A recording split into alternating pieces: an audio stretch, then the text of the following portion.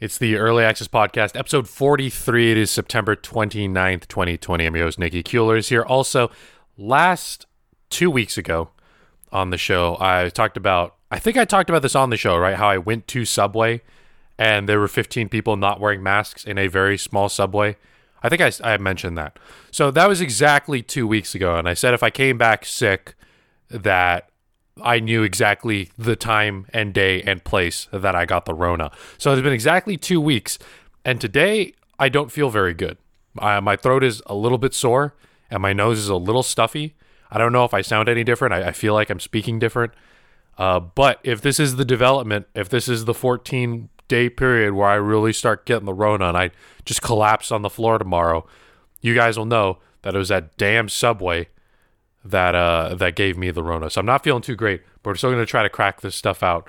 The first thing I wanted to tackle, something I touched briefly on stream yesterday, but sometime at the end of this year, and I haven't ironed out the details yet, but I want to run either a charity stream, a set of streams where all the money in those streams go towards a charity, or I want to do just like maybe I'll throw down a one-time donation, and then anyone who wants can also like throw it into the same charity or maybe a couple different ones. I don't know. And the reason I actually decided that I wanted to do this is because unfortunately my aunt passed away from cancer a couple weeks ago, and my dog right now also has lung cancer. He's still alive. He's doing okay, but it's not like an operable kind of cancer. So I think I wanted to, there's a couple causes that I wanted to support. I haven't figured out which one I want to do yet. The first would be obviously cancer research. I have multiple family members who have survived cancer. And so I either want to throw some money at that, maybe every dime I make through some month streaming on Twitch, we'll just throw that into a pot. Maybe I'll give away some online Pokemon cards or something.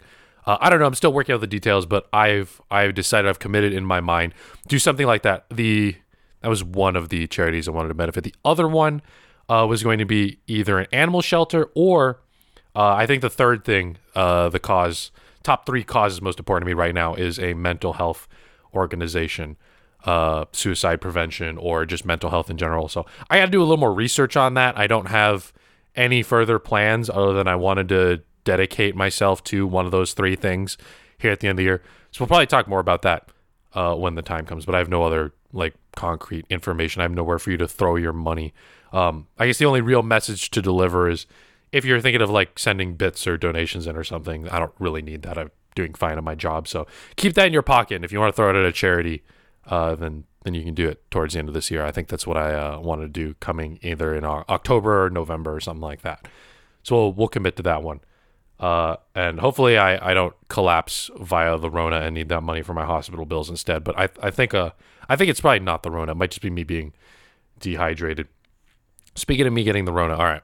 So if I didn't get the Rona at Subway, I woke up the other day at like 8 a.m. This was Friday to go out and buy some Pokemon cards.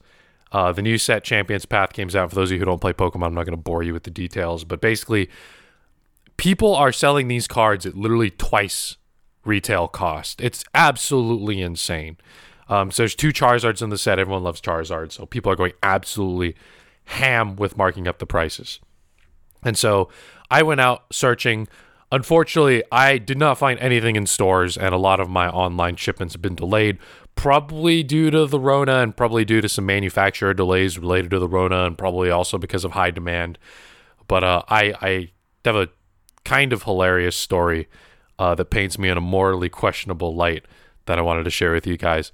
I went to Target to go get some Champions Path, and there wasn't any there.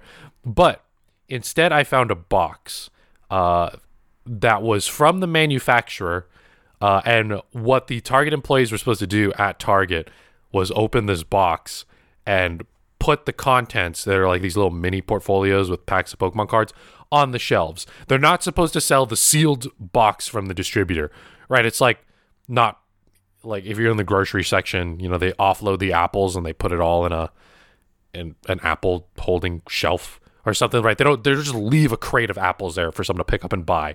Also, no one wants that many apples. No one wants that many Pokemon cards, except for me. So I go pick this thing up, scan it, and nothing happens when I scan it. It says item not found. And so I know that when I take it to self-checkout, it will say the same thing. They're connected. The two systems are the same. It's not all magically going to be in the system.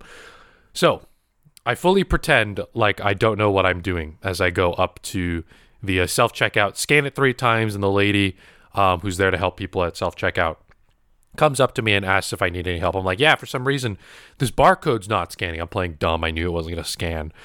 And so she takes me over to a register and can't scan it herself either. So she calls a manager, and the manager asks me how much this product is. And I pull it up on the Pokemon Center, and I say $5. That's actually for 1 unit. I find out later that there's 12 like little mini binders inside of this box. I didn't know at the time how many there were. But he said, I can't be $5. It seems really big. Can I open it up and see what's inside? I'm like, nah, man, I'd rather keep it sealed, which I do. That was true. I do want to keep it sealed. And so he didn't open it. And I find it on a listing on Amazon for $13. And so I show that to him, and he's like, all right, that's fine. He enters it for $13, and I walk out of the store. I later on realize that I bought $100 or something like that worth of Pokemon cards for $12.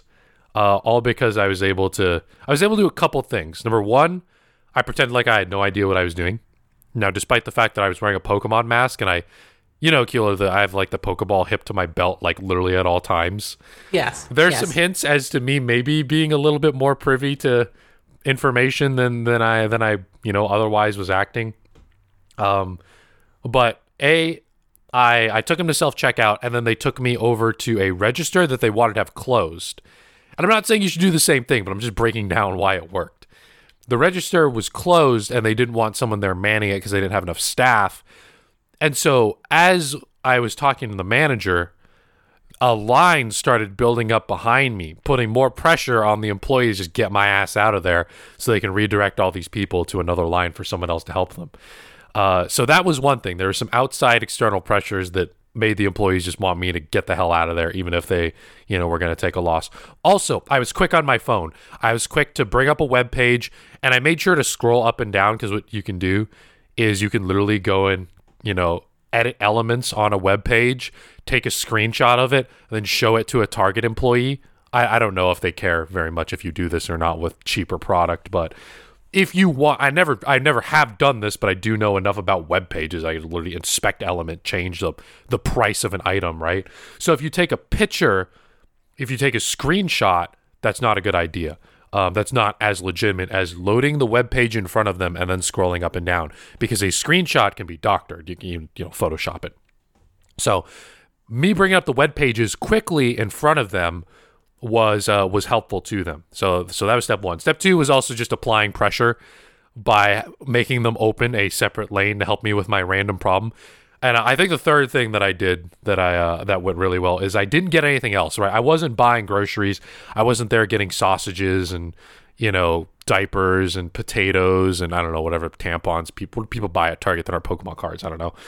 I wasn't getting a bunch of things. I was just there for that one item, which made the transaction a little bit easier on them. So I didn't actually know how much it cost until I left. But I wanted this manufactured sealed box of Pokemon cards. It's just kind of cool. And so if you're watching me on twitch.tv/StelShampoo, it'll be sitting behind me now. But that's what I did. And was it questionable morals, maybe questionable ethics? Just maybe a little bit. But, they wouldn't have sold me a distributor box anyway. And I truly didn't know how much it costed.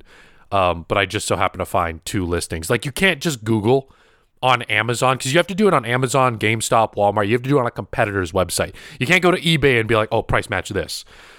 So I searched on GameStop and I searched on Amazon, and I found the product and showed that to them. It was a single, not a box of them, right? I bought a box of apples, not one apple. And later on, when I went on eBay to figure out what it's really worth and what's inside of it, it's closer to like, $80 to $100. But yeah, that happened just this Friday as I was out searching for Champions Path, which I still do not have a single Champions Path card. Everyone is marking up Champions Path Pokemon cards. So you can get Pokemon cards, but this specific set, because it's such a good collector set, I literally can't get it anywhere. People are buying out stores. Card shops are marking up to $95 for an Elite Trainer box instead of $50. There is literally, for reference, I wish I still had the webpage open, but it would be easier right now, and actually cheaper in some instances, for me to buy a Mosin Nagant, a World War II bolt-action rifle, than it would be to get a pack of fucking Pokemon cards right now. It is cheaper and easier in America to get guns and weed.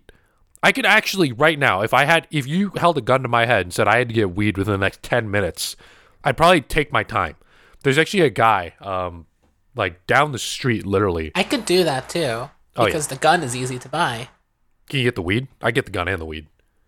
Well, not within 10 minutes. No, but I could easily buy the gun to then point it at your head and tell you to buy weed. And then we have guns and weed. Yeah, exactly.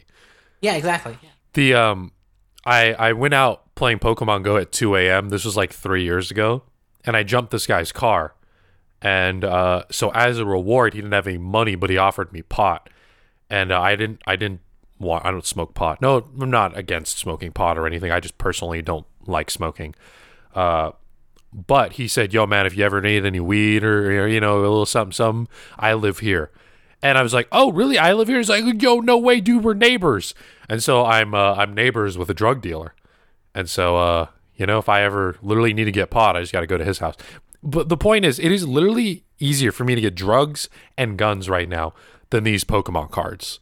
And so I negotiated with the Target. The manager accepted my price. I said $13. He accepted. He entered his little code and overrode it, scanned it, entered the number 13, bagged it up for me, and I left. Right? And he was like, yeah, it'll be a statement on your Target Red card. It's all good, man. I got out of it. So I negotiated and steal from Target. And this is all alleged. I didn't actually do this. This might be imaginary for clout. Just for the lawyers. There's possibility that the show is for entertainment and the Early Access podcast is for talking about video games and sometimes hypotheticals. I'm not going out to buy guns or weed, and I might have not necessarily done this. It's all alleged. All right, so it's all for entertainment purposes, just to, keep the lawyers happy. It didn't really happen, I swear. In other news, Discord is really pissing people off. Because earlier this week, we were all sent an email, Discord partners, including myself, across the Discord platform. They said, hey, if you don't meet these metrics by, I think it's November, then we're going to discontinue your Discord partnership. Tons of people on Twitter feeling like the Discord kind of used them to build up this platform, to build up, popularity, and to get a bunch of people using the instant messaging and the call features of Discord, and now they're just kind of ditching those partners. So what Discord did way back in the day is they would partner basically anyone. And I think the reason for doing that, and by partner basically anyone, I mean anyone who's already a Twitch partner. They would partner Twitch partners. And I have a little tinfoil hat conspiracy on that one. It was because they maybe knew that Twitch was going to buy Curse, right? So back in, I think it was 2015, Discord sponsored TwitchCon. In 2016, Curse, an alternate chat platform, sponsored TwitchCon, and Twitch bought Curse, and that was the official platform. That was the official Twitch platform. And so Discord may have seen that move coming, and they really wanted to corner the streamer market. They wanted a large cut of the market, because the way instant messaging platforms work, or pretty much anything in general, is a lot of people are using it if a lot of people are using it. That's why TikTok is popular. That's why YouTube is more popular than Vimeo. People use it because other people are using it, and taking control of a large percentage of the market is important. And so that's what Discord did successfully, and it kind of drove Twitch when they purchased Curse out. I don't see anyone plugging their join my Twitch Curse server. I almost call it Discord, but that's not what it is. And so Discord cornered a lot of the streamer market and got everyone to start building communities and take a chance and establish themselves there. Well, the average lifespan of a streamer is 3 years, right? The roller coaster of popularity going down. So since 2015, 5 years later, a lot of these people aren't really popular anymore. They're not maintaining super big active communities. They're not large streamers anymore. Very few people make it to Twitch partner And then very few people are relevant in 2015 and in 2020. And so a lot of people are angry that they felt like that they had built up this platform, made Discord what it is today, for Discord to kind of cut people out. And I'm not sure what the overhead is on a Discord server being partner versus not partner. And I know you get more bandwidth for your voice channels, but I'm not sure what else Discord is giving up as far as costs for a number of partners. I know they do offer each partnered server owner Nitro, so that there could be some losses there. And Nitro offers things like file uploads, which they obviously have to host and they have to pay for that. But a lot of people are really angry at Discord right now for making it seem like, hey, we were the pioneers, we came, we supported you, and now they're kind of kicking them to the curb. And I talked about a couple episodes ago how I wanted to save my Discord. It's not looking good. The metrics aren't looking good. We actually almost got there, and then I actually took a little bit of time off streaming, went to a funeral, just didn't feel like playing the game or streaming in general. I didn't feel like playing Pokemon or anything for a variety of reasons, not just because I had a family member pass away, but I'm not a professional streamer, so if I don't want to stream for a week, I just don't stream for a week. It's not my main source of income anymore. And so we got actually pretty close on the Stale Shampoo Discord to matching Discord's metrics. 50 people talking, 100 people visiting the Discord, a certain amount of chat lines, and they gauge minutes people talk in voice chat, and all these kinds of things, right? And I really want to maintain, like I said before, invites to Discord parties. It's a great networking opportunity, and I'm a creator manager at Live, so it is really important that people remember my face, and I can network and expand the number of creators that I know and work with. And professionally, going to the parties is awesome. It's free drinks. I love talking to Discord staff. I've been to their headquarters. I've been to parties that they've thrown in Boston and San Diego and Long Beach and all over the place, Seattle. I love them. They do a great job. They, if you're watching live on twitch.tv/StaleShampoo, my Discord pillow is like right behind my head that Keeler uses to sleep on when she comes over. They've been awesome to me. And Nitro is also like, I think $50 a year or something like that, $100. I don't know. And I really want to maintain my perks, but I do sympathize with the people who say like, hey, we've built up Discord, we moved our communities here, we could have had it somewhere else. But also I realize that I'm not providing any value to Discord actively anymore, right? If I don't go into work as a doctor and perform surgery on 10 people, then I don't get paid that day, right? Like, I'm still a doctor when I leave. I'm still a content creator, but I'm not actively, drawing in that many patients or that many people or that many audience members into a Discord. So I see like the declining value in myself over the years, and that I'm honestly just not providing anything to Discord anymore. Right, as far as engagement and people, I want people to talk in my Discord if they want to talk. I don't want to artificially go into my Discord and be like, hey, how are you guys? Because ultimately, I don't give a fuck. I not to say I don't give a fuck about how you are, but I don't want to drive artificial or contrived conversations with people who don't want to necessarily talk to me. It just doesn't matter, I feel like. And I don't want people to talk because they feel like talking. Mobile games do this great. Mobile games have you engage with them every day because in Pokemon Go, there's a daily catch a Pokemon every day for 7 days, you get a big reward. Spin a Pokestop every day for 7 days, get a big reward. Open up a gift. Login bonuses in Fortnite.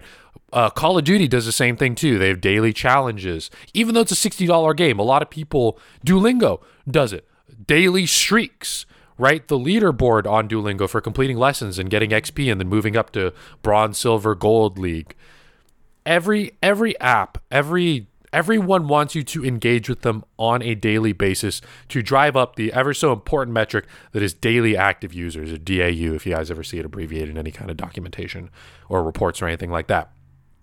And I am not bringing that metric up for Discord. I completely realize that. And so I feel like I do sympathize with the people who felt like they built up Discord from the ground up, but I also realize that I am no longer providing any value. Yeah, you're a doctor still, but you're retired. You're not operating on patients anymore. I used to be gaining hundreds, actually literally hundreds of followers a month on Twitch. The fact that Twitch still offers me partnership right? The fact that I'm still a Twitch partner and they don't take it away, it's probably because it doesn't cost them any much more to give me partnership than anyone else. I'm taking bandwidth up as much as an affiliate slash non-affiliate, non-partner, just a normal streamer, right? Ads are still playing on my content, whether I not like it or not, pre-rolls, mid-roll ads. It doesn't really cost them anything, I feel like, to keep me on board. But if I blow up, then I am locked into a partner contract with Twitch. I think that's actually one of the main differentials now I think about it. I'm locked into a partner contract with Twitch. I cannot go to Mixer, rest in peace, and try to blow up there. They have locked me in. So if I blow up, I have to stay here or I'm violating my contract. And I know people who have had problems with that in the past.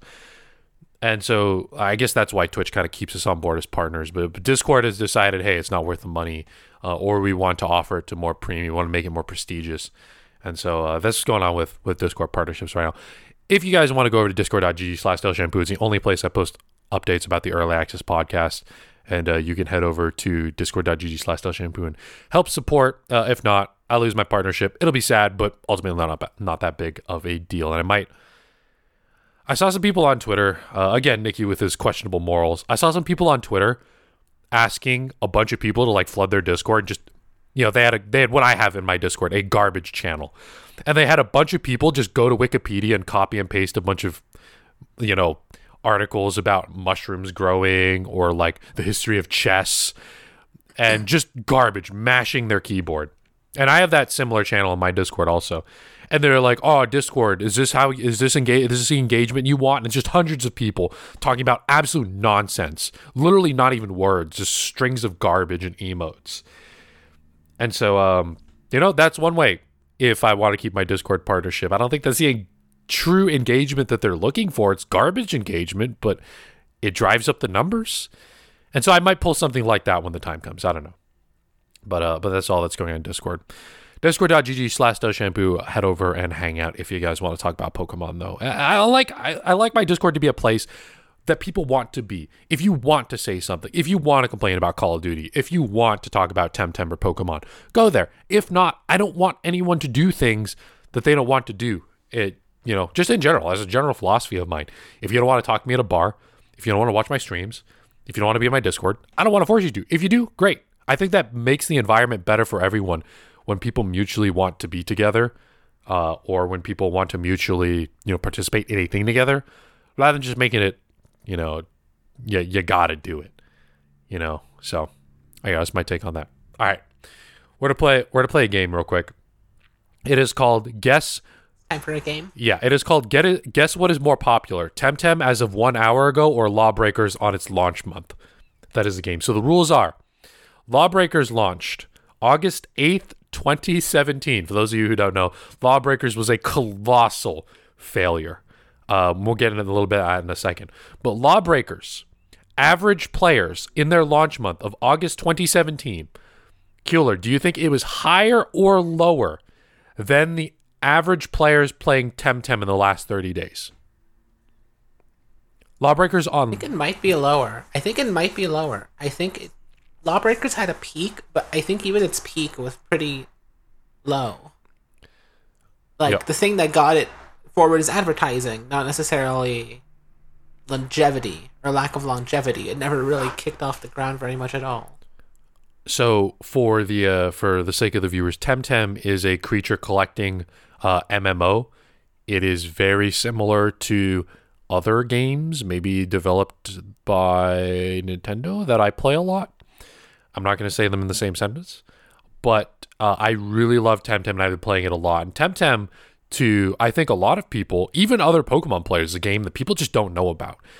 And so, Kueller, you think Lawbreakers on its launch month had less players than Temtem in the past 30 days? By the way, Temtem launched out of early access July 20th. I'm going to go for that. Okay. Temtem. I'm going to go for that. I feel like Temtem has cornered a little market that might benefit. So Temtem, when it launched into 1.0 was it January 2020? Let me double check. Temtem launch. Oh, wow. It was January. Oh my God. Yeah, so Temtem came out January 2020, and it is now September. Kueller is correct. Lawbreakers on launch had 662.5 average players in its launch month. That is horrific. Temtem average last 30 days 1,138. Temtem has almost double. Temtem's peak players was 39.5k. Lawbreakers peak players was 7.5k. And if we let's go back to 2017. I'm at E3. I'm at PAX. It's going great for Nicky. He's traveling all over the place. All of my friends are wearing Lawbreakers merch, Lawbreakers hoodies, Lawbreakers jackets. I'm seeing on Twitter they're at the Lawbreakers party. There's the Lawbreakers booth. They literally have their own booth where I forgot if it was 44 or 6v6, but they don't have nearly enough people to fill a lobby anymore. 44 6v6, right? They just have all these big name streamers, right, going against each other, doing interviews. Like, Lawbreakers is great. It's heart pounding FPS action. It's incredible. They put so much money into streamer marketing and just died. And I can't wrap my head around why. But I think one thing that Kueller and I can agree upon is Lawbreakers never had a Nicky from Stell Shampoo who died with the ship. Evolve, Battleborn, even The Last of Us to some extent, I played those games into the ground. It was authentic for what it was. It was. Last of Us never kicked off, so I mean, it kicked off the single player, but not the multiplayer. No, the reason they never even brought it back, right? Yeah, Part 2 doesn't even have multiplayer. Like, no one plays that. The way I play games is I don't really play games casually. I take games really too far, all the time. Right? I'm looking into stats and I don't play very many games, but I'm really, I think, decent to good at the games that I do play. And they just didn't have a Nicky from Stell Shampoo who would die with the ship. I died with the ship on Evolve. I was playing Evolve when the message was sent to me that they were going to shut down the servers. I still remember. It was on Wraith Trap. I was playing Behemoth. I lost that game. Like, I was playing that game and I was in a good position to win. Right? I was playing the monster and there's 4 hunters hunting me down. And I was so distraught when I read that. I lost my mojo. And I lost that game, and I'm like, guys, I got to read this. And I read the letter Turtle Rock Studios wrote out that they were cutting Evolve. I was playing the game as they announced the servers were shutting down. That's how far I took it. Now, there still are like a dozen or so of you crazy maniacs playing Evolve to this day, and I respect that. But it's like a couple dozen. It is. It's like 30 people. By the way, for those of you wondering, the peak players of Lawbreakers in the last 30 days is 3. So there's like a 1v1 and one guy's spectating. I don't know. But if it was a 2v1, they're just going to get that one guy to quit. Then they'll have the 1v1 and it'll be all over. It'll be 0. But they just didn't have a Nicky from Stell Shampoo. They didn't invite me on the Lawbreakers campaign. And, maybe I could have kept that game afloat a little bit longer. I mean, for the longest time, I was a top Evolve stream. And they paid all these streamers to play Lawbreakers and just none of them stayed on board. And so it's really interesting, right? Influencer marketing. I mean, it's part of my literal job now. It's so interesting how, look at Among Us. Among Us right now, I'm going to look at Among Us on Steam. That game was dead. No one even knew what it was, and it launched so long ago. Yeah, it's not even a new game, which is amazing. Its first Steam chart entry is November 2018. Peak players 19, average players 2.3.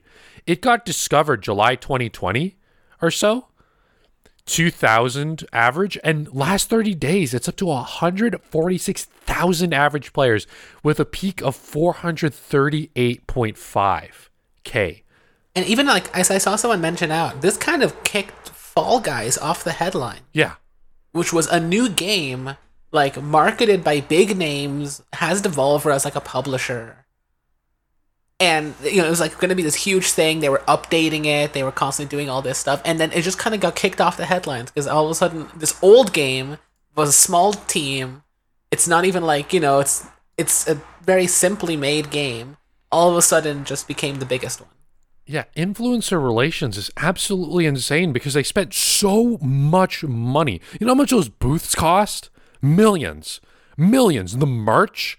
They had a merch budget. yeah. They're probably flying people up, putting people up in hotels. The videos, the video production, the trailers, getting streamers flown out to go to the studio to play 6v6 show match or 4v4 or whatever it was.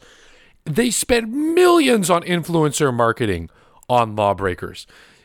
Yet it dies immediately. Among Us, $0, I think. I mean, maybe they paid someone off to like play the. I don't know what happened there, but I guarantee they didn't have a Fall Guys budget. They didn't. This is a small indie studio. I don't even know who develops it. Where the game was dead on launch November 2018 to now, and so it's so weird how influencer relations and influencer marketing works. You just get the right people, you get eyes on it, the power of Twitch and getting viewers and the accessibility and how cheap the game is. Like, look, I look at a game like Civilization, and I have no idea what the fuck is happening, right? Like, there are people who are such pros at Civilization. Yeah, by the year 1600 BC, you have to have invented the wheel or pottery, or you're just too far behind. It's like, what the? I don't even know in real life when the wheel and pottery were. Pottery was probably way before that, right? I sound like a complete dumbass right now. Dan who knows basic history. I'm pretty sure pottery was invented way before 1600 BC. I couldn't give you a number, but I think we figured that out. For sure. We figured that out For really sure. early. I think the earliest like start to go to like 10,000. See, but that's the point, right? Like, Civilization is so complicated, right? Like, Gandhi and his nukes and like, oh yeah, Gandhi, like, he's 999 peacefulness, but if he gets one more peacefulness, it rolls over to 0 and it'll nuke you immediately. Like, Civilization is hilarious. And it's, I've watched a little bit of it, but I just can't understand it. Among Us is the total opposite. I have not played a minute of Among Us, but I know like every little puzzle and where the maps are and like little tricks you can do and where all the events go. There's one trick I learned. If you have a 4-digit character name, which I think might be the minimum, I might be wrong on that, and someone else has a 4-digit. No, it's not. It's not. Is it 3? You know what it is? It's I've had two digit. So let's say you have a short name and someone else has a short name and you stand in front of one of them. You can lure the killer in to kill one of you, and the other person in the back can report the body right away. And like, yeah, I just saw him standing on the body. I've seen that trick. It's hilarious. But if one person has a long name and one person has a short name, it doesn't work because the names overlap. Weird. So you got to have two names that are, at a glance, you won't catch it. If you look closely, you will catch two names overlapping. But just little things like that. Among Us, for those of you who don't know, being a bad podcaster, I'm just assuming everyone knows who it is. It's kind of like a Trouble in Terrorist Town. You got to root out two people who are imposters. Everyone else is a good person. Imposters go around killing people. And it's like this little 2D, like cartoony, cute little game where friends yell at each other. That's what it is. And that's why that little trick works when you stand behind someone, because it's literally 2D. Think of like, way back. I can't even think of a 2D game. Damn it. I'm too young. I'm only 25. Mario. The platformer games back in the day. You get the point. And so influencer marketing is just really interesting because you see like Lawbreakers, all this money put down, and you see Among Us, Fall Guy. So Fall Guy is kind of in the middle, right? On one side, you have Lawbreakers, a lot of money, no longevity. You have Among Us, no influencer, budget, blew up. And then you have Fall Guys there in the middle. That's like they had a good budget on Twitch Rivals. I think Twitch Rivals cost somewhere in the 6 digits to get yourself on Twitch Rivals even. You got, spending money on Twitch Rivals, hilarious Twitter, getting people early copies, reaching out. I know the influencer team who's going out and reaching out and making sure people are playing the game and getting coverage and promoting those videos and all that stuff, right? And it was big. So you have like big money, big return with Fall Guys, big money, no return on Lawbreakers, and then you have Among Us, no money. And so it's just really weird how different games play into influencer marketing and what people like to watch and what's successful are different. Temtem is a great example. Temtem, the creature collecting game, it's very niche, right? Pokemon is popular. Hot take, I don't think Pokemon is popular because the gameplay is good. I think Pokemon is popular because it's nostalgic, even the newer games. Because it's playable, because it's easy, because it's appealing to children. Temtem, on the other hand, right? It's niche. It's pretty much the same thing as that other game. I don't want to say both the names in the same sentence, but not as many people are on board it. I think Temtem does everything the other game does, but better. single player, co-op, housing. We had housing in Gen 3. We don't have housing in Sword and Shield. Come on. Think if you had a cottage out in the vast fields of that one place where they have those creatures. I think Temtem is doing everything better than Pokemon, yet it's still niche. Like I said, there's only about 1,000 people playing it right now as this podcast goes on, 8 p.m. PDT, live on twitch.tv/TellShampoo. And the reason it's so tiny is it doesn't have that brand recognition that the other game does. And it's a little more niche, and they did have a big, they went from alpha to early access, and they had a big release. And a bunch of people played it and didn't continue playing it. A bunch of content creators did. Now, there's still a hardcore community playing it, including myself. I was actually on a call with probably 20 people. It was a bunch of influencers, a bunch of content creators, a bunch of people who worked at various game studios. And I said, hey, anyone playing Temtem? And it was dead fucking silent. It was so awkward. Everyone was talking, yo, you playing the new Halo, man? Yeah, it's so good. And oh, man, the new Warzone update. Fuck, I hate that game. And I was like, yeah, man, me too. And people were like, oh, man, you checked out. I forgot. Fall Guys and Among Us weren't out at the time. Were you playing Sekiro? Well, no, not Sekiro. It was Shadows Die Twice. What is that other game? The beautiful one that just came out is a PS4 exclusive set in Japan. It's not Sekiro. It's not Sekiro? It's not Sekiro. It's Sekiro Shadow Dies Twice. That's... God. Yeah, that's another Can you game. look it up, Kyo? It's going to drive me insane. I'm going to sound like an absolute dumbass to anyone. Is that the games? It's not Sekiro. Shadows Die Twice? No. Okay. It came out more What's the other recently one? as a PS4 exclusive. It's open. Ghost of Tsushima. Thank you, chat. Fizzle and chat bailed me out. Thank you. I do not remember. Everyone was talking about how beautiful that game was. And I chime in hey, anyone playing Temtem? And someone's like, yeah, I played it up to the first dojo, and I kind of quit. And it was just it was 20 people, and I'm just ooh. All right. So, Temtem, it's so weird because I think it's better than that other game in every way, but just no one's playing it. And people tried it but got off. So, it's niche, right? Temtem, despite its competitor having mass appeal because of the nostalgia, and I think Temtem being better in every way, those games like Among Us and Fall Guys are just more accessible. You can be a complete dumbass and play Fall Guys. You don't need incredible aim like you would in CSGO or you would in Call of Duty. Well, Call of Duty teammates usually don't have incredible aim. Jesus Christ, some of the randoms and some of the people you see. But Fall Guys, right? No hand-eye coordination, really. I mean, you can play at a high level. I see people doing crazy paths and jump-ups that they're not really supposed to do and using obstacles to propel themselves forward semi-illegally, defying the laws of physics. It seems like influencer relations and influencer marketing strategies change all the time, and how you should market games and how you should design games. There's some games you remember Streamline Cooler? You remember that stupid game? Oh God, I hate. Yes, I remember. I hate how the developers treated. I just remembered that. Right now because So there's no reason to remember it after it launched. No. So none of you are going to know what Streamline is, so I'll explain it. But in the kind of balancing act that is influencer friendliness and streamability, on a scale of that to Civilization, I have no idea what the fuck is going on. Civilization is popular though, so it might not be the best example. Streamline was meant to be a game where the chat and streamer played together. So what happened is I think it was 8 people are running around. It's kind of like tag. I don't remember exactly what the point of it was, but it's tag and you run around and collect things, and the audience can mess with people.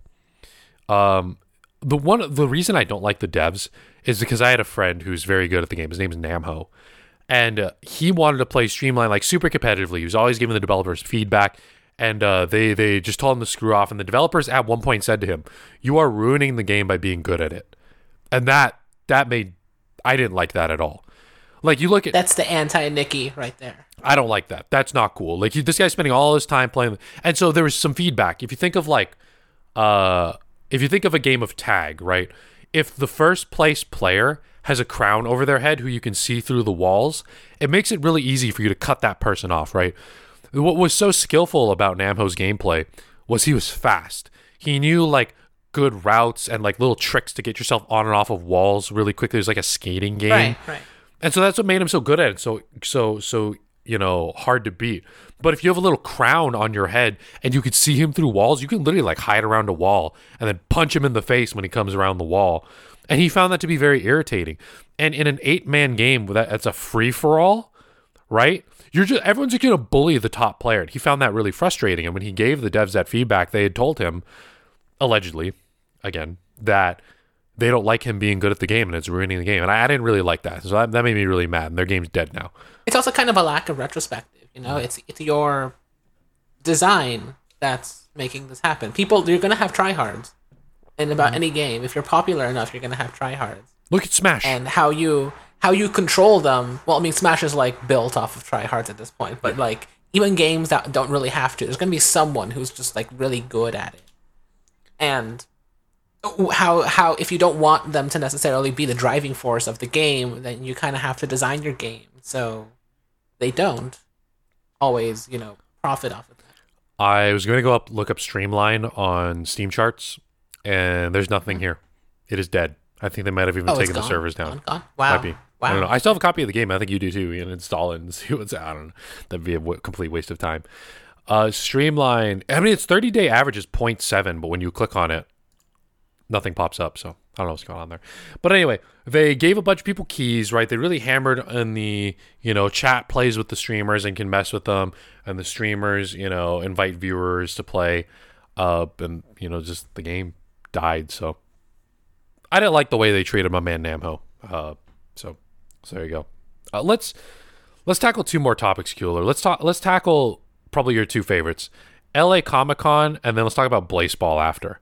Yeah, actually, we could talk about Blaseball now because they're talking about games that can like take down tryhards. Okay, talk about. And this, let me. I will give you a break so I can mention. Okay, let me just preface this with I have literally no idea what Blaseball is, even though you explained it to me. So I'm kind of explaining this to Nikki more formally at this point, but I'm going to do so in a way that explains it to all the listeners. So, Blaseball is a new game that came out in July, and it was made kind of as a result of quarantine. It was kind of the developers wanted a way to get a bunch of people that aren't even into video games, i.e. like, casuals and stuff, to be able to do something fun collaboratively, similar to the things that make like Among Us popular. It's something you don't need to have experience to play. And so they made a baseball simulator, which is just like text-based and on a web browser. You just make an account, you log in, and you can watch 20 teams just kind of play. It's all AI, it's all computer, and they're all playing games, and you see like the list of like events happening in like a little text box to say like, oh, this person batted, they struck out, or this person managed, they scored. And then when you do, you can get like a certain amount of coins, and you can bet on the team that you want to win. If they win, you get a return. If you don't, you lose those coins. If you lose all your coins, you can beg. And each season is 1 week, and each game happens every hour. So starting on Monday, there is 99 games that happen, each one happening once an hour, until Friday, somewhere in the morning or something. The last game happens, and then on Saturday, the top like people from the league will compete in a tournament, and then the champion is crowned at the end of the week. That's the normal part. So that's like a normal, okay, we're just watching like a fantasy sport. Okay. When it gets interesting is that, so besides your coins, and by the way, your coins are all in-game. There is no real currency. There is zero like real currency involved. You can not pay a single cent to Blaseball. It literally you just log in and go. The part that gets interesting is at Sunday, so after the tournament happens on Saturday, on Sunday, players get to vote, and vote tickets you can pay for with your coins. And votes are things like blessings and decrees. And so sometimes they're simple things. They'll be like, okay, this team will get buffed, or this player will get swapped for another player on another team, or maybe the like ability, the stats of one player gets like taken and sent to another team or something like that. It's simple stuff. And then there's like more interesting ones. So in the very first season when Blaseball began, one of the decrees, I think it was a decree, was open the forbidden book. And people voted to open the forbidden book of Blaseball. And doing so launched the Discipline Era, which carries on to this day, in which case solar eclipses became a weather type, and when the solar eclipse comes, a rogue umpire can go onto the field and their eyes turn white and they incinerate players. And then the player is just dead. They are gone. I'd say for good, but not exactly. I'll get to that too. Various other things happen. So, like, oh yeah, like a giant like chasm swallowed up a team, and now they're like a different team name or something. And a bunch of players for that whole season started to just get incinerated. People were dying, just left and right. You'd be playing a game, and then a rogue umpire would come on and just kill someone. So now there's death involved. Other things that were introduced is there's peanuts. You can buy peanuts like a baseball game, but it can also rain peanuts. And sometimes your players will like eat the peanut and like they'll like the peanut and enjoy it. And sometimes they're allergic to peanuts and then they get like a stat, nerf because they're having an allergic reaction to the peanuts. There was the Grand Unslam. So it was like season 3 or something, where too many people were joining into the game and they crashed the whole server. The whole server went down. And then when it came back up, like a bunch of things changed. A bunch of like one team got a whole number of players, became the same name. The Los Angeles Tacos became the Unlimited Tacos because Los Angeles was like multiplied to infinity, and now they're just the Los Angeles team. The San Francisco Lovers got like performance enhancing demons, and some of them got swapped with alternate reality versions of themselves. So what I'm getting at with like all this insanity stuff is that a lot of it turns into like this absurdism form. It's like, I think Wikipedia even calls it like a baseball simulation horror game or something. Look at that. Absurdist horror game. It's some really weird combination of words that you have to put together. And because most of it, a lot of this stuff is just kind of like, it's kind of like a fantasy sport mixed with a tabletop game. So there's like a team in the background that's doing all this stuff. So like when things happen in the game, they'll come up with like random scenarios and random names and everything. And then there's this thing that happens. So like at one point there was the Great Peanut Fraud, for example, where when they introduced peanuts and you could like buy peanuts, some people found an exploit in the website and they were able to purchase like unlimited amounts of peanuts for themselves. And so then the baseball commissioner, who's like the head, made a gigantic like announcement saying like peanut fraud detected, and then the entire webpage turned into this like gigantic picture of a peanut that just said you will learn discipline. And it was like spinning around there for a long time. So they took something that would have been like, in a normal game this would have been like an exploit. They would have posted like a thing like, hey, we found an exploit in our system, we fixed the bug or something, but they turned it into now like another piece of the lore. And now now this peanut shows up every once in a while whenever like crazy shit's about to happen. It showed up also in the Grand Unslam and whatnot. And the other aspect is that, so while they control like the core of the whatever the story is happening in baseball, they also gave very base information and they let the community kind of handle the rest of the lore. And obviously the community is not just handling the lore, but they're also voting for things. And they get to vote for these absurd things, and then they get to like take those absurd events and turn it into more lore. So things like, for example, the fact that like you vote to make the Unlimited Los Angeles Tacos canonically anti-capitalist was a thing you could just vote for, and it won. So now they are just canonically anti-capitalist, and you can put this in your lore. I don't know, like, when they swapped out the San Francisco Lovers with their alternate reality selves, then they had to, like, come up with lore for that. There's also the gigantic lore of, like, San Francisco is in the future, and apparently the Renaissance Fair took over San Francisco and turned it into a monarchy, like an actual monarchy. And then a bunch of people decided to, like, secede from the monarchy of San Francisco because the Renaissance Fair people were being too picky about what was, like, period accurate. And they ended up forming the Romantic Collaborative of San Francisco, where the baseball team comes from, and the entire team is formed by one guy's gigantic polycule. And so they're just all joining together. Like, it's all really, really specific and absurd and crazy, and everyone just kind of gets really invested into what's just like a little text box. And since it happens once an hour, and since they're not like a long game, and it's like you go to baseball, it's like a whole day, right? Since it's like a long game, it's like while you're working, you can just kind of check back and be like, oh, hey, how are the games going? And then it's little interests and new things that can happen. I see it here while also having this giant story on their Wikipedia. That's why what you just said is why they went from horse racing gambling to baseball. It was originally supposed to be a horse racing game, and they turned it into something bigger. So Wikipedia says Blaseball is an online browser baseball simulation horror game. Yeah. So this is all generated by a computer, right? Like people, there's not someone sitting here writing once an hour.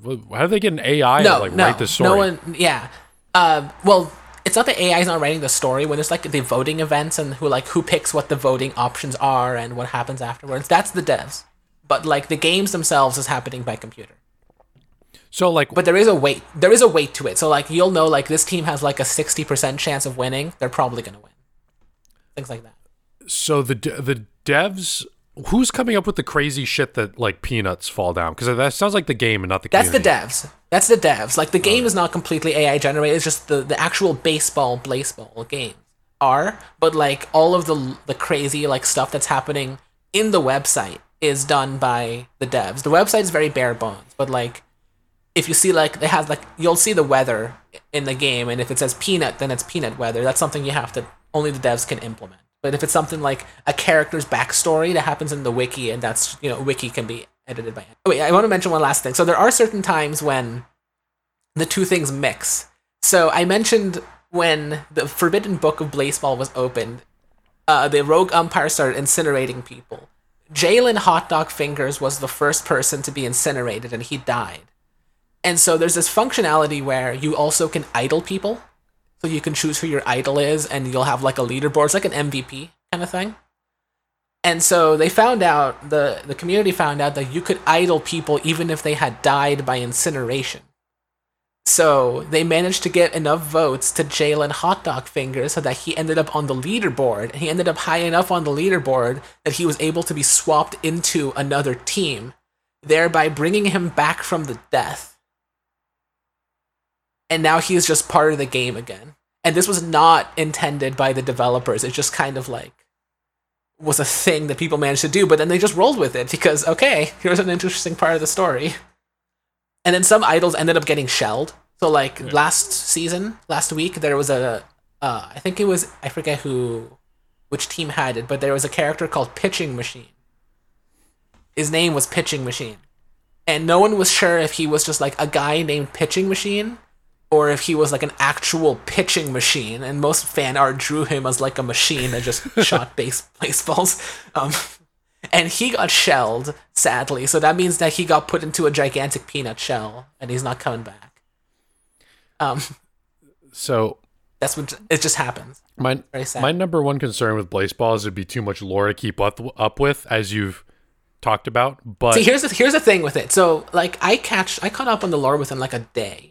It's not that tough to do, and like you do so little by little as things go on, but the lore changes so much that it's not like you have a prerequisite. You could kind of hop in and just read, like if you don't know what a word means, just look it up. But it's not exactly going to be like, oh, you have to know all this stuff to understand how we're here, because how we're here is so different to what it was like last week and the week before, and so many things are going to change that it doesn't really matter. You can just kind of hop in whenever and just kind of catch up as you would need to. But you don't necessarily need to have all that backstory, because your character might just die, or they might get swapped into an alternate dimension, or they might get shelled, and so like none of that will matter. No one needs to know who Pitching Machine is weeks down the road unless he comes back from the shell or something. So it's relatively easy to do. And right now they are on Siesta. So Siesta is when the devs take a break because they want to like upgrade their stuff. The game is running like 24/7, so you can't really do many like substantial upgrades. So for this week, the game is currently off. So if you want to join, which you literally just go to blaseball.com and just join, you can do so and just like wait until Monday. It will start again. Yeah, what I was gonna say was, with the whole lore, there being a bunch of lore, you did say it does restart every Monday, so that makes it easier. But also, well, the story doesn't restart, but like there's a new season that starts. Yeah. But because of the votes, because of the blessings and decrees, the game changes substantially, like every single week. In fact, like I know the person who wrote the FAQ on the website, And he says like they have to keep updating the FAQ because the FAQ becomes like invalid after a week. Also, it's actually not ultimately that much lore because it says on Wikipedia its release was July 20th, 2020. Yes, it's been getting and there's popular only recently. been a few seasons. So it's like 8 seasons. If you wanted to catch It's up probably to a all good of time it, to hop in. it's not impossible at this point to catch up on literally all of it and be like a literal baseball Not at expert. all. If you wanted to be like, you know, like how people talk about normal sports, if I knew anything about any kind of normal sports. So Yeah, and I think as I saw a YouTube comment once say, it's like, at the beginning of the pandemic, I didn't like sports. Now, I still don't like sports, but I do like splorts. Because baseball is a splort. And I'm the same. I do not watch sports. I do not care for baseball, like, whatsoever. I haven't been to a baseball game in, like, over a decade, even though we live by, like, a very pretty field for one. But I'm very invested into this because the absurdism in this game makes it a lot more appealing than, you know, just watching actual players hit the teams. In fact, they even said, like, this is bringing like baseball back to the people. It's like democratizing baseball. You control the very rules and fabric of reality in the game. Fabric of reality. See, that's one of the things you learn as a caster is that it's not just like what's happening on screen that's important. It's the narrative. It's, oh, this guy's the underdog. He came through the losers bracket. His mom drove him here. Like, he only has $15 to his name. The whole Rocky story. You know, the underdog, this guy probably won't beat this established champion. What's interesting about sports is that, you have someone to root for. There's a narrative behind everyone. And baseball just takes the part that I don't care about sports, like the hitting the ball and the tactics behind pitching and who to put up and all that stuff. And it just gets, it takes that out. I don't care about that. The sport, right? And it amplifies the narrative, the underdog, the absurdism of the sport. It just doesn't care anymore. Yeah. That's the part that appeals more. And also speaking about like how it doesn't take out tryhards and stuff, because the base game is so simple. There's not like a way you really win baseball. There's not like a thing. You're not one of the players. You're one of the spectators. So inherently, you can't really try hard this game.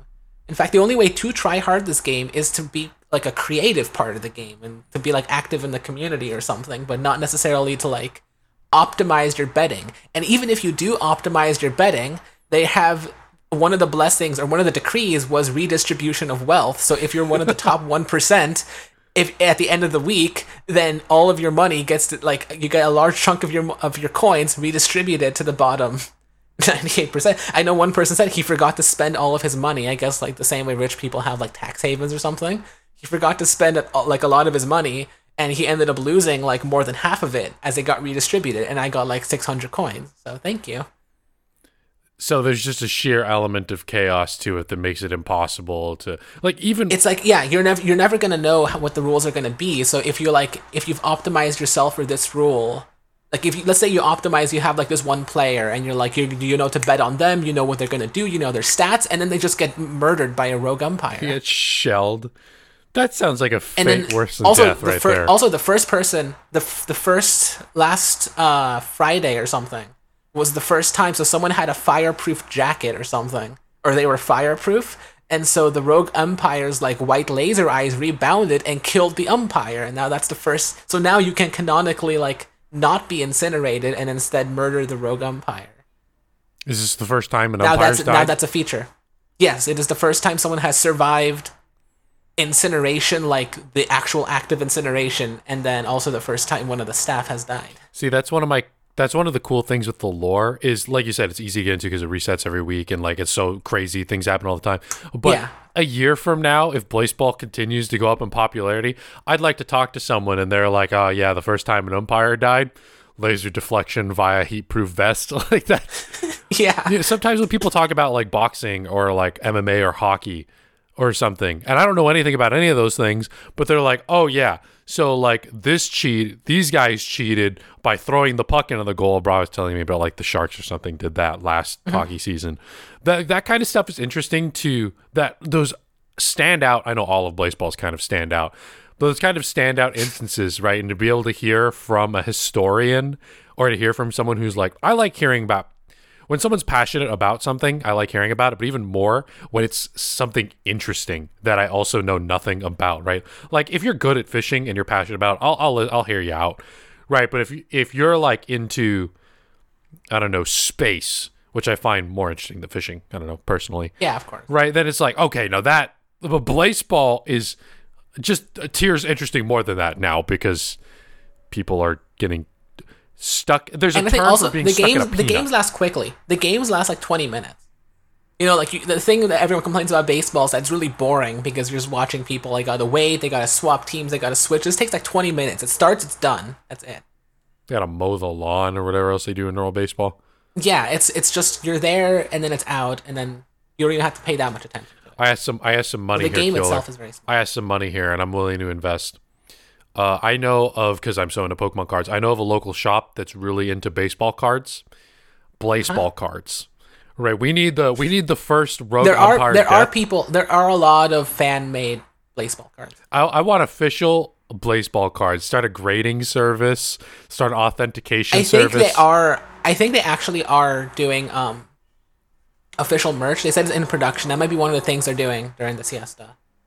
Although the thing is, you'd have to find a canonical like appearance. This is the thing: when they make a character, they don't give it actually give it a canonical appearance. They don't give it even pronouns or gender or anything. You can just pick. It doesn't matter. Like the leader of the San Francisco Lovers is Knight Urlacher, who ends up being canonically like a knight. He's from the Renaissance era monarchy, and he's also like a non-binary, asexual but polyromantic person whose giant polycule has now created a baseball team.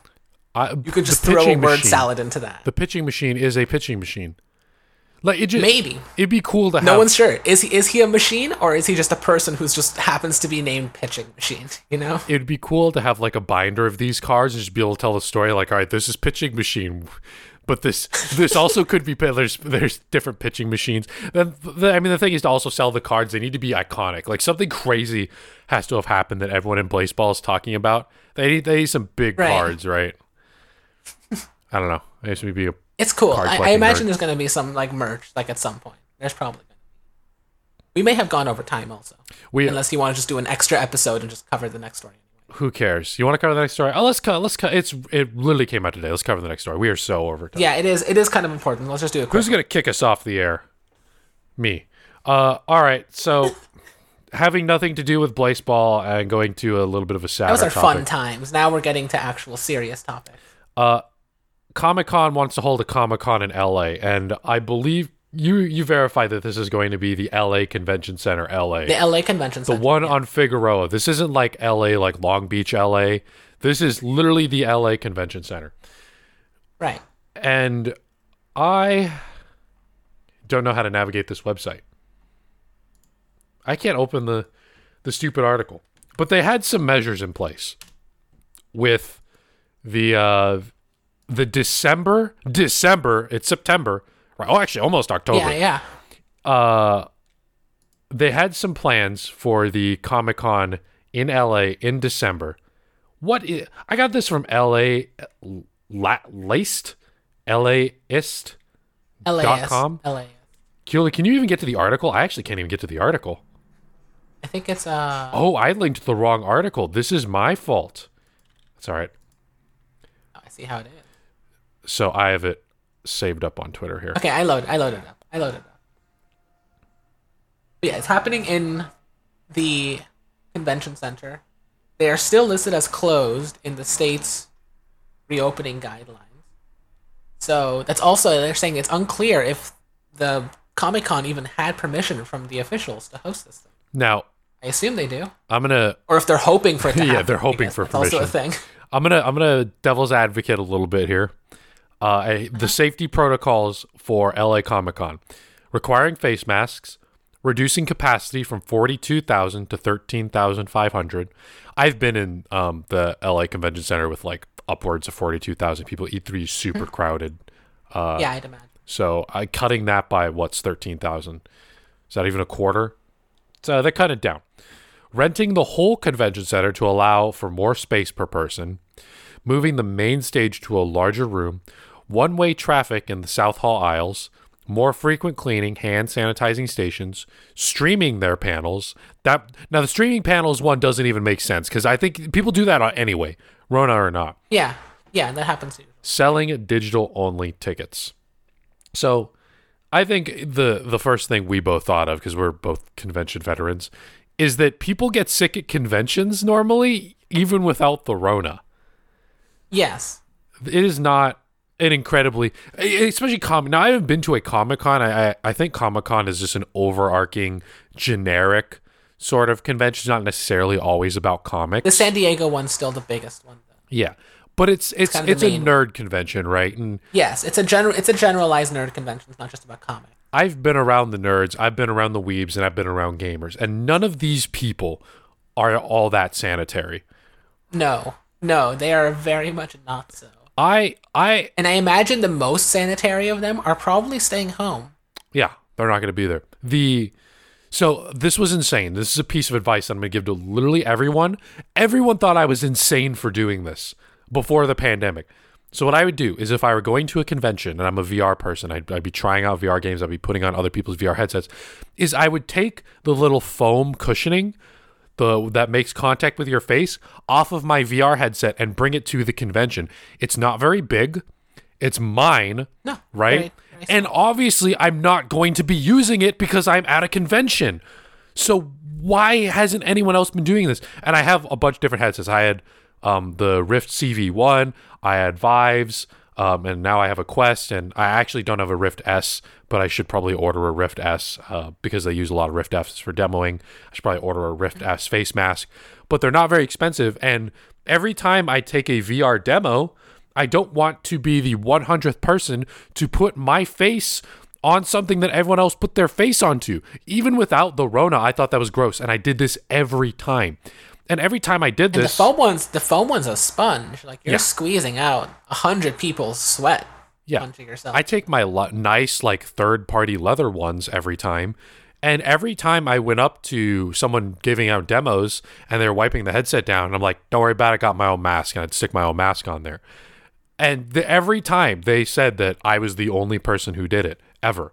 And I don't understand why more VR people don't do this. Like, I take hand sanitizer to every convention and apply it thoroughly. This was even before the pandemic. Bring your own face mask. You were living in 2020. Yeah, or unfortunately. I hate face condoms though. Just like real condoms, they suck. Basically what like VR face condoms are is it's like a little disposable like paper you put around your eyes and face, and the problem with those is it slips up and down so it can fall in your eyes and block you, and then you gotta move the headset and move that up. Yeah, I hate those. That sounds uncomfortable. Just bring your own face mask. It's the birth control of not getting the Rona of the eye. There's no reason for you to not do it. And so I think now after the pandemic, everyone's gonna be doing that, or you should. This does also bring up another point here too. So they're gonna have, like, and I guess this depends on why you want to be there, but so they have a fraction of their attendance. Mm-hmm. So which means they're not gonna have things like concerts or like big, fun, crowded events. They're unlikely probably not gonna have demos because they don't want, again, like putting like a VR headset on hundreds of people's faces, and that's never gonna be sanitary no matter what. If they do, that's actually terrible. And you're not going to be able, because of like distancing, guidelines, you're probably not going to be able to have experiences like, like having a group of people to walk with, or getting drunk in someone's hotel room, or going to a party afterwards. Like, at what point, why? What real value is there going to be besides maybe saying hello to someone? I wrote this down luckily in the notes. I'm glad I remembered. Okay. Some people, I'm not saying myself, I'm not saying I have or have not done this before, but some people go to conventions to get laid. Now, whether that is their main goal or whether it's a side objective, if it gets complete, that's cool. If it's not, then it doesn't matter. And I imagine not only do we have to worry about STDs, but now we're sharing, bedrooms, hotel rooms with random people. That's something I wouldn't want to do either. It's like, especially after they've been around 13,000 other people, I don't want to sleep with you. Like, I might get corona. Like, what's the point of the mask wearing and the distancing if then you're gonna actually just be gonna be literally on top of each other? It's just no point, bro. And like, I mean, I'd be up for doing that. Like, I haven't gone on anything of that sort just because I don't want to catch it. Even on the less slutty note, nothing wrong with that. There's nothing wrong with one night stands and being slutty. All right, we take that stance here on the Early Access Podcast. But on a less slutty note, Although I've seen the con people. It's not the greatest pool of people I want to pick from. yeah, you're not picking the cream of the crop there. But Kueller and I we were one time at Vaughn's, a grocery store in like Orange County. I think it was Long Beach, and we just like invited a bunch of people back to the hotel room to get drunk. And that happens. Yeah, you, like, it's just, even if you're not getting laid, you share the hotel room with people. You invite people back. I know, and that's kind point. of the fun part. The memories I have from conventions are never like the panels or the official things. It's like the crazy shit that you do with the people you meet from there, whether it's like people you've known beforehand or people you just met. Yeah, so, and you can't really do that here while being safe, which then makes me the point of like, why bother? Yeah, and again, on a less slutty note, you're inviting what? A group of people into your small hotel room that probably only has 2 beds in it, and you're all breathing the same recirculated hotel room air. Yeah. And that's just how you get the Rona. What's the point? Like, why would I want to fly to LA unless you're local to LA? Why would I fly to LA to then, after the convention, sit alone in my own hotel room? Like, every time. I sleep 8 hours a day. But when it comes convention time, like, I used to, so my philosophy has changed throughout the years. When I first started going to conventions, like, if I got 4 hours of sleep, I got 4 hours of sleep. I make myself get 7 hours of sleep now at conventions, because I went a chain of conventions. I think it was like week to week to week, like back to back to back. Only sleeping 4 hours. I got fucking destroyed. I was so tired. Yeah. I was I couldn't speak. Like, I couldn't hold a conversation with a new person. If you go to like 2 conventions a year, go ahead. Like, you can handle a weekend of 4 hours of sleep every night. But like, if you're doing a regular thing, by all means, get yourself some sleep. At my peak of content creation, I was probably going to 20 conventions a year, or maybe 30. I don't know. I was flying around. Yeah, at those numbers, you take care. It's like a touring musician. You know, you expect them, like, the young ones are going out and partying and, like, you know, never getting sleep and just going. And then like the veterans are like, no. After that, we go to bed, we wake up at noon, and then we go do this again. Yep. And so that's my philosophy now. But I still, like, make it a point. You know, I go out, I stay out until midnight, go to bed at, like, 2 a.m. or so. Take a shower, get ready for the next day, all that stuff. Take the Uber back at a little bit past midnight, wake up, and get going the next day. I still make that effort, though, to go out and do something. Even if I'm tired as fuck at 6 p.m. and it's been the 3rd day. I've been at Gamescom. That was like 5 days. I still make time to go out at 7. And that after con part where you're meeting people, networking, I think I go to conventions maybe differently than people. Sometimes it's hang out with friends, but also sometimes to do a lot of business and get free games and meet people at different game studios and make those professional connections. And so I always make it a point to, after the convention, go out afterwards. It's just not something you can do right now. Like, if I was saying earlier, those safety precautions did work out and they got the approval and all that stuff, you are still missing out on going out to the bar later on, or safely going out to like dinner with 20 people. I've been at E3s. There's this Mexican restaurant that I love at LA Live. I forget what it's called, but I know exactly where it is. Was it Rosa? I think we've gone before. Rosa Mexicana? Yeah, that's it. No, we've never gone. We've never gone, but you've told me about it. Yeah. I've never been to the LA Convention Center. Yeah, I really like that Mexican restaurant. And I go there all the time. I one time, after one E3, I was at a table with like literally 30 people. Now, in my opinion, there's kind of like a cap to how many people there can be at a table, and then it's just like a long ass table. Like, I am not talking to the person like even 6 seats down, and there's like 18 seats to my side. So, but point is, like, you go to some big dinners with people. Like, I go with my friend group. My friend group invites these other creators, and they invite their friends and girlfriends and boyfriends and all that stuff. And we just get a big fat ass table there, going around meeting everyone and hanging out and shaking hands as people come in. And you just can't do that. You can't do that. Even if, I'm super tired at 7 p.m., I always try to go out to those dinners. And that's maybe even like half, if not more, of the convention is what you do afterwards. So even if the convention center itself is safe, the whole experience afterwards is absolutely ruined. And I actually looked up some numbers here. So for those of you who haven't been to the LA Convention Center, which is probably most of you, the last time I was at E3 was E3 2018. I skipped 2019. At the time, E3 2018 was the biggest attendance since 2005 at 69,200 attendees. that was super crowded. I think I've been to E3s closer to 50,000, 40,000 people, and they're talking about reducing attendees to 13,000. So one sixth ish. I'm just doing quick maths in my head of the number of people.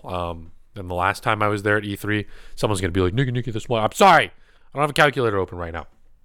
But that's still, I still don't think I could keep 6 feet between me and the random person behind me in the LA Convention Center, even if you removed 5/6 of the people who were there the last time I was there. Even if you put out more space, I mean, maybe, but okay. So the one-way traffic, right? I don't even follow that shit in grocery stores, dude.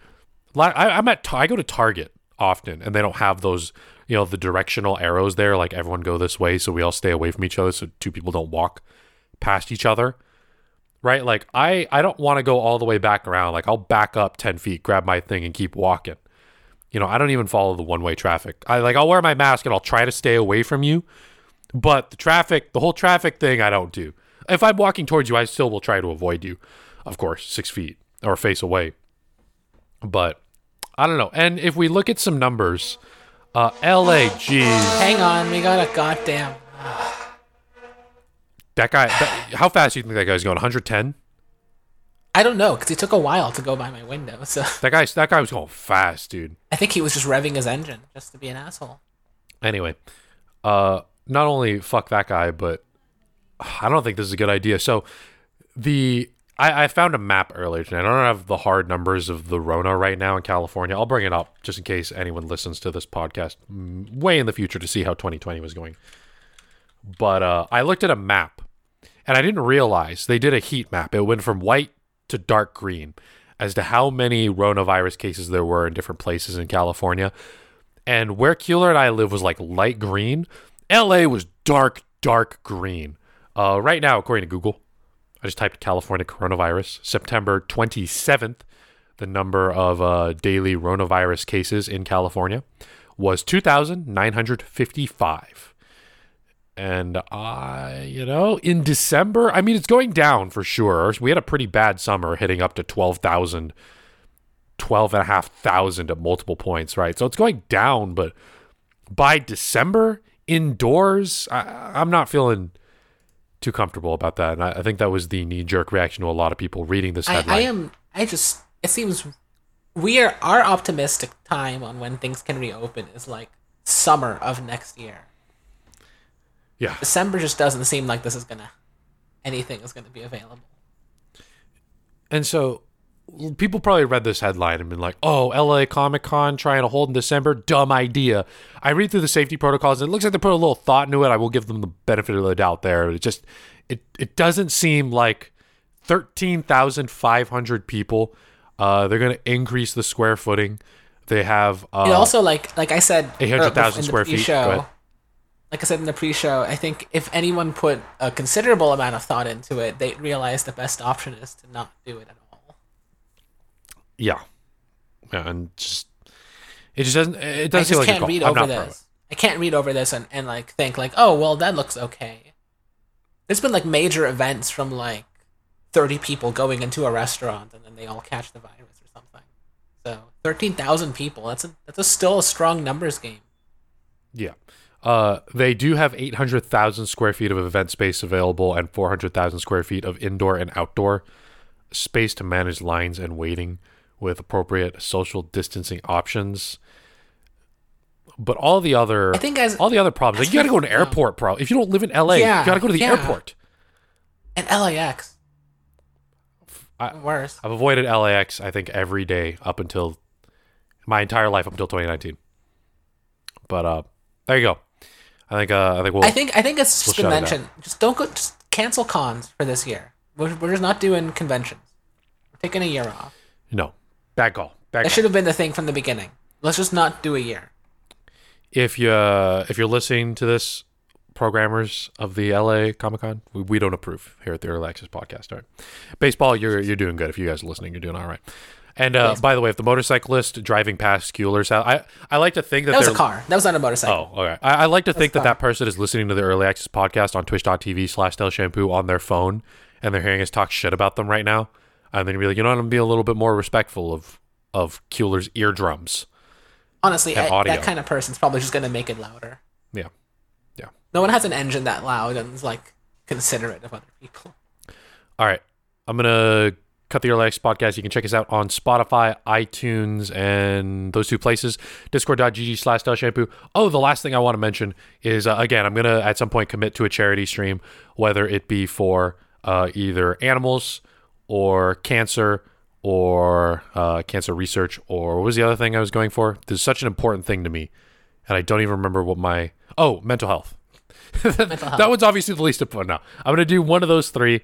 It will either be in the form of I just like post on Twitter that I made a donation so everyone else follows, or maybe I'll donate a bunch of stream money and announce it, or we'll do a series of streams. I don't know. I had to figure out what charity I'm going to team up with, but look forward to that in the future. Those are causes in honor of my dog, my dog's actually still alive. I didn't mean to make him sound like he's out. He's on his way down. He's all right now, but he's definitely on his way down in honor of my dog and my aunt. And my good pal, Ethan Hegster, who was running a bunch of Pokemon events, who's been vocal on Twitter about his mental health issues. So in honor of those three people, I wanted to do some kind of good in the world. Ethan has been fantastic to the Pokemon community, but has gone out to Utah for I'm not sure what reason. But he's been vocal about having some mental health issues, so he's going to be taking a little bit of a break. And as well as my aunt, who recently passed away. In honor of those three things, and my dog, I want to support one of those three charities, or maybe a combination of them. I'm not sure, but we'll talk a little bit about that more when the time comes. I got to hash out the details. This is literally something I thought about last night in the shower. So thanks for listening to the Early Access Podcast. Check it out, discord.gg/DellShampoo for updates. We'll see you guys all some other time.